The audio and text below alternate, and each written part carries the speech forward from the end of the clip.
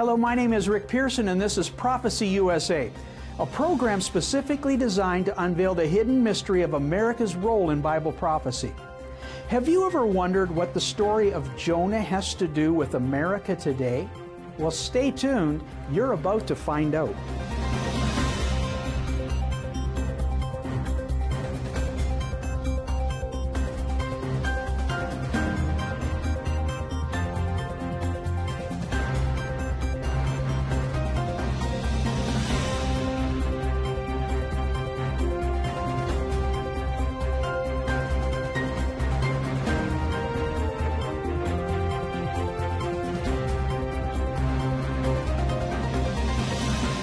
Welcome back, folks.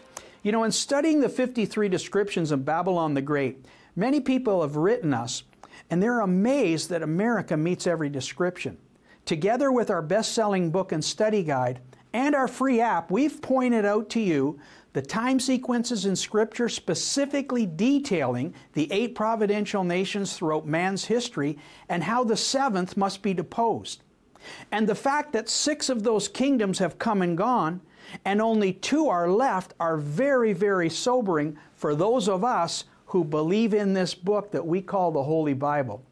You know, we believe the 8th kingdom, or the 8th nation, that is destined to rule the planet looks incredibly like the United Nations 2030 agenda. The fact that they're openly admitting COVID-19 has helped them accelerate their Great Reset just adds fuel to the fire of God's sure word of prophecy. Now, their concept is that they want a world without the Judeo-Christian God.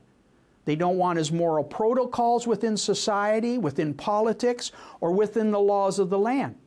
The fact is, they think the 10 commandments that thou shalt not lie, thou shalt not steal, and thou shalt not bear false witness has absolutely no consequences in their personal lives, nor the government that they strive for.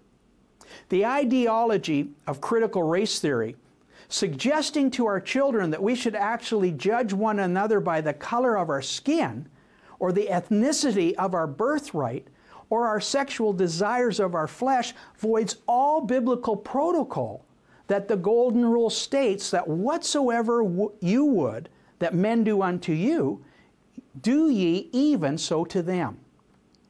However, in this new world coming, gone is the concept that all men are created equal.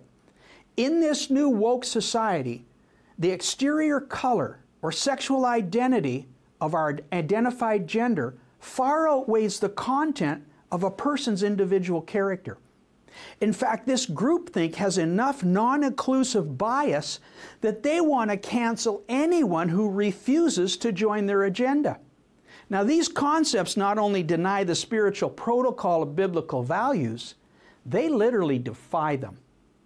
Leadership, pitting groups of people against one another, stirring the emotions of people to protest with riots, acts of violence, and destruction of personal property, is an old age strategy utilizing mob mentality in order to divide and conquer. Stalin, Hitler, Mao killed millions of people in the name of equality for all.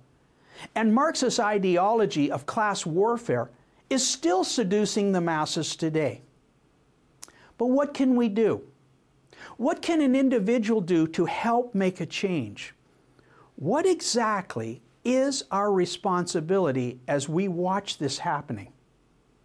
You know, perhaps, as always, we can look to the Word of God for reproof, correction, and instruction, and avoid making the same mistakes that one man in the Bible made over 2,800 years ago. Listen to this. Perhaps one of the most fascinating stories in the Bible is the story of Jonah and his example of learning to do God's will the hard way. We find his story in the book of Jonah. It is the 5th of the 12 Old Testament books that bear the name of the minor prophets, whose lives are used as examples for us. Those examples, then and there, speak to every generation, and especially to us in the here and now. Taking place during the 8th century BC, The story revolves around the ancient city capital of Assyria, called Nineveh. Historians believe that city today is Mosul and is located on the Tigris River in Iraq. Nineveh was a place of great commerce producing great wealth. But Nineveh had a problem. The city of approximately 120,000 citizens was filled with immorality, debauchery, and idolatrous pagan worship, to the point where their reprobate society could not discern between good or evil. Our story of Jonah begins by Jonah hearing directly from God.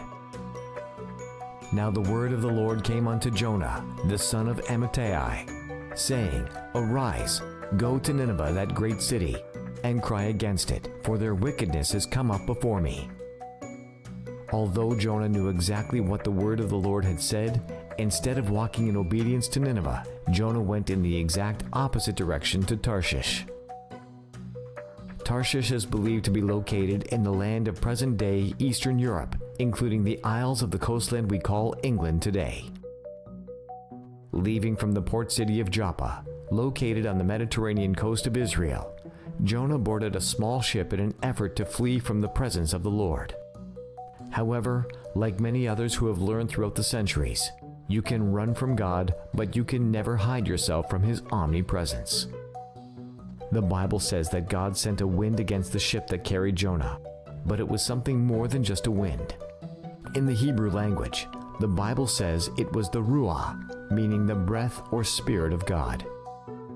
It was the same wind that passed over the earth at creation, the same wind that brought locusts to Egypt, the same wind that split the Red Sea with the breath of God's nostrils, the same wind that rent the mountain for Elijah, and the same wind that breathed on the disciples at the day of Pentecost. It was the wind that throughout the generations brought blessings upon those who obeyed and curses upon those who disobeyed. The men of the ship quickly discerned that someone on board was not right with God. But even after Jonah confessed his disobedience, they too joined his rebellion, fighting the wind and the waves. Finally, in desperation, the men threw Jonah overboard, and the Lord gave Jonah a 3-day Mediterranean cruise in the most unlikely vessel you could imagine, the belly of a specially designed fish. But even in his rebellion, God established Jonah's disobedience as a foreshadowing of what Jesus warned his disciples. For as Jonah was 3 days and 3 nights in the whale's belly, so shall the Son of Man be 3 days and 3 nights in the heart of the earth. The fish took Jonah back to the mainland of Israel, and as the story unfolds, Jonah finally fulfilled his task and delivered a warning of coming judgment to the city of Nineveh. But what can we learn from this story today? What can we learn from living in a providential nation the Bible calls Babylon the Great? A nation steeped in adultery, defiled by sexual immorality, plagued with incest, and filled with the shedding of innocent blood that is prophesied to be judged. How can believers today fulfill God's prophetic warning when He says, Come out of her, my people, that ye be not partakers of her sins, and that ye receive not of her plagues, for her sins have reached unto heaven. Welcome back, folks. Wow, Jonah certainly had to learn the hard way in obeying God's voice, and it's definitely a lesson for us who live in the last days today. For those of you who have been studying our research and realize that America has found herself in a very bad place spiritually, we've taken God out of our schools, our government, our military, and our nation's moral protocol and replaced His Word with secular humanism. We've asked God to bless us and then defied Him to stay with us. We want all His covenant blessings, but we don't want any of His covenant commandments. You know, just like Lucifer, who once was the anointed cherub that covereth in heaven and was covered in precious jewels and musical instruments, we've said within our heart, I don't need God's rules, His regulations, His commandments. And at that point in Lucifer's heart, the Bible says that the mystery of iniquity was birthed within him, and God cast him and a third of the angels out of heaven. You know, the word iniquity, according to Harper's Bible Dictionary, is a deliberate act of defiance against God. Now, the spirit or ruah of God that once breathed upon this anointed cherub now has become the same Spirit that judged Lucifer for his defiance against God. However, God has a plan for Babylon, and it's very similar to the plan that he had for Lucifer. There's a wind that's about to be released in Babylon. The same Spirit of God who has blessed and anointed this great covenant nation is the same wind of God that will judge her. Jeremiah 51:1 says, "Behold, I will raise up against Babylon and against them that dwell in the land of them that rise up against me a destroying wind, and will send unto Babylon fanners that shall fan her." Now in this passage, the wind is described as a destroying wind. History has given us a multitude of examples when God's wind or Spirit breathed within the earth. In fact, the very first verse in the Bible says that it was God's breath that was the initial starting point of all creation. Genesis 1:1, "And the Spirit or the Ruach or the wind of God moved upon the face of the waters." 25 verses later, after the creation of everything that we can visibly see with our eyes, the Bible said, "And God made the beasts of the earth after his kind, and cattle after their kind, and everything that creepeth." So from the very beginning of creation, we can see that God's original plan for the whole earth was that when he breathed on the planet, it was good. And then in order to maintain his goodness on the planet, God decided to breathe one more time. He would create an everlasting steward of the planet, a maintainer of good, a living, walking example of his presence upon the earth. "And the Lord formed man out of the dust of the ground, and he breathed into his nostrils the Ruach of life, and man became a living soul." Of course, we all know the story that the same fallen angel that once carried God's anointing came to man, tempted him to defy the commandments of God, and through Adam and Eve's own free will, they walked away from the goodness of God. They, like Lucifer, thought they could be like God.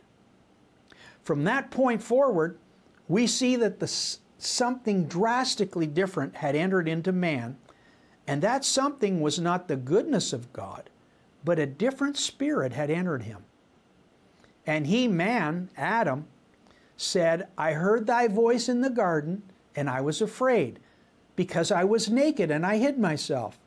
This is the first verse in the Bible where we see the word afraid or fear. Man had become disassociated with the goodness of God. He now looked at God as something to fear. And because he now understood the difference between good and evil, he was very wise to fear this God.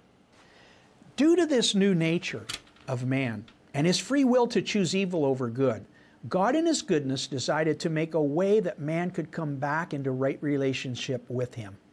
He promised man that he would provide a solution through the seed of a woman, a man-child that would be man's ultimate weapon of warfare to not only defeat Satan, but come back into right relationship with God. Paul said, "When the fullness of time was come, God sent forth his Son, made of a woman, to redeem them that were under the law, that we might receive the adoption of sons. And because ye are sons, God has sent forth the Spirit, the Ruach of his Son, into your hearts, crying, Abba, Father." So we now, through Jesus Christ, have a way back to the Spirit, or the Ruach of God. We actually have a way back to the goodness of God. And there's a saying I was taught at university that has stuck with me throughout all my life. God is a good God, and the devil is a bad devil. Jesus pretty well summed that up when he said, "The thief cometh to steal, kill, and destroy, but I am come that you might have life and have it more abundantly." But what has this to do with the destroying wind that will be released in Babylon? Stay tuned. You're about to find out.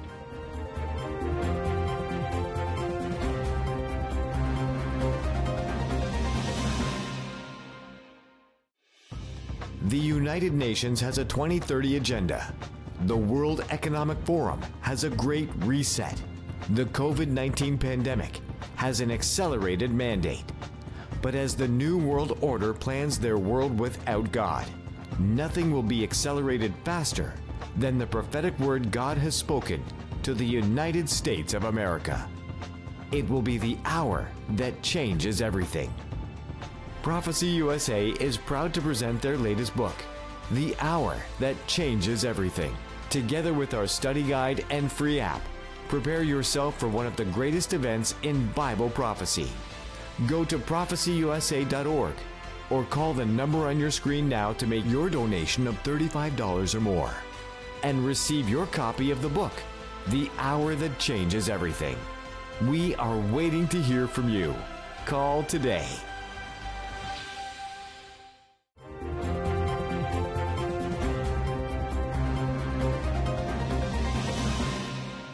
Welcome back, folks. We've been talking about the wind or the Ruach of God. We've learned that God's purpose for man has always been goodness and blessings, but it was man, through Adam's free will, who broke that covenant with God by choosing an act of defiance opposing God's goodness. We also learned that the spirit that God originally breathed into man, that brought blessings, guidance, and provision, was replaced by a spirit of fear, a spirit that entered into man by Satan's deception. But it was not forced upon man. It entered through man's free will to listen to Satan and to walk away from the goodness of God. Of course, this all happened at the beginning of the creation as we know it. But from the beginning, we've seen multiple examples of God's breath or wind released throughout the generations. Sometimes the wind of God brought great deliverance to those who followed in His commandments, and at other times, it brought great destruction to those who defied His commandments. In Egypt, Pharaoh defied God's commandments, and we see in Exodus 10, Moses stretched forth his rod over the land of Egypt, and the Lord brought an east wind upon the land all that day. And the locusts went up over all the land of Egypt, and they did eat every herb of the land and all the fruit of the trees. Now in this case, the wind brought a severe judgment upon the land. Yet in the grand finale of God's plans for the Israelites, we read that the Ruach, or the breath of God, also provided deliverance for the children of Israel. In God's final dealing with Egypt, the Israelites found themselves at the water's edge of the Red Sea. Before them was the sea, and behind them was the chariots of the Pharaoh coming to kill them. They were between a rock and a hard place, with nowhere to go but to call on God. They were in a perfect spot, a preferred position for God to show forth His goodness. The Bible declares that this wind literally came from the blast of God's nostrils. The waters were gathered together, and the floods stood upright as a heap. So on one hand, the wind of God brought deliverance to the children of Israel, but on the other hand, it was designed to bring destruction to the Egyptians who opposed God's word. So we can see here that the purpose of the wind, or the breath of God, is like a double-edged sword. It brings deliverance to those who walk in covenant with God, but destruction to those who defy that covenant. Once the children of Israel were free from the Egyptian slavery, we see once again that God continued to breathe His blessings upon him. And there went forth a wind from the Lord, and brought quails from the sea, and let them fall by the camp. According to Harper's Bible Dictionary, whirlwinds and storms usually accompanied a theophany, such as God's appearance to Job and Ezekiel's vision of God. According to 2 Kings, the prophet Elijah did not die, but a whirlwind accompanied by chariots and horses of fire carried him up to heaven. In 650 BC, God told Jeremiah, "For who has stood in the counsel of the Lord, and hath perceived and heard His word? Who hath marked His word and heard it? For behold, a whirlwind of the Lord has gone forth in fury, even a grievous whirlwind. It shall fall grievously upon the head of the wicked. The anger of the Lord shall not return, but in the latter days you shall consider it perfectly." Then God gives us a warning to the prophets of the latter days.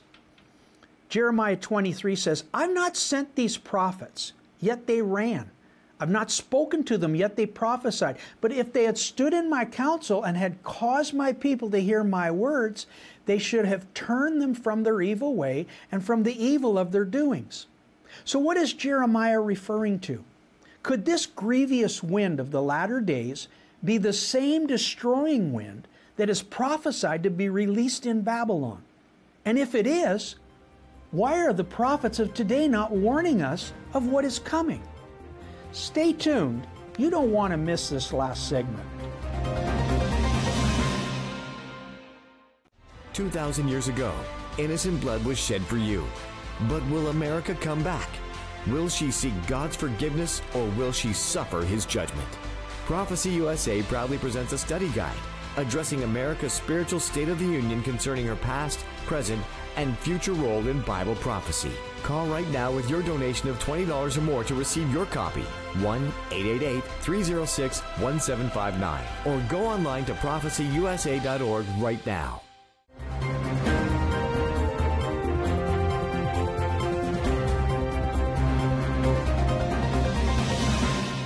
Welcome back, folks.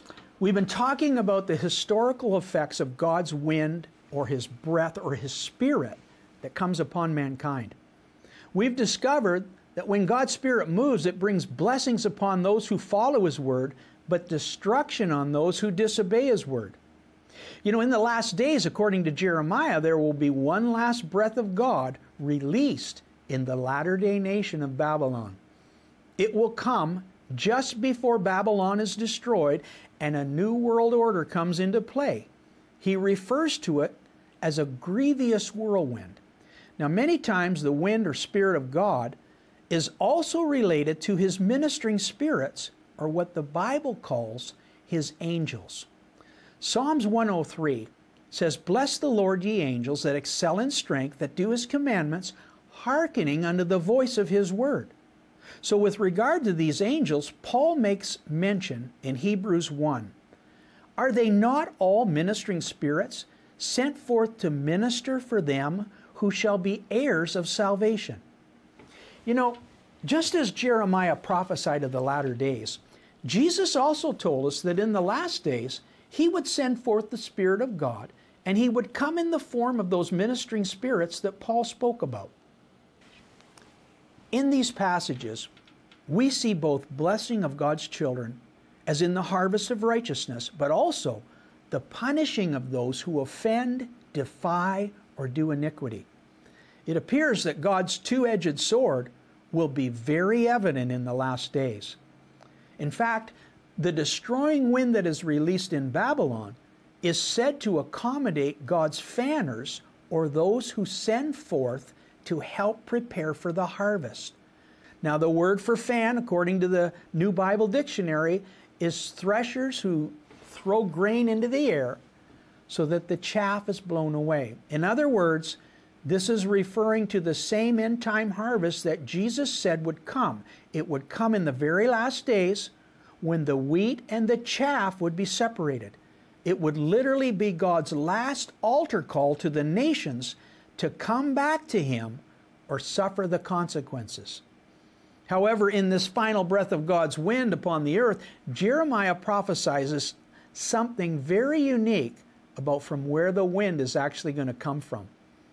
In years past, the wind came from the north, the south, the east, or the west. However, in this last move of God's Spirit concerning Babylon, Jeremiah prophesies that the Lord of hosts has sworn by Himself, saying, Surely I will fill thee with men as with caterpillars, and they shall lift up a shout against thee, and bring forth the wind out of his treasures. Now in this passage, God's wind or Spirit no longer comes from the east, west, or south. It literally comes forth out of His treasures. God has placed His men or His bride within Babylon.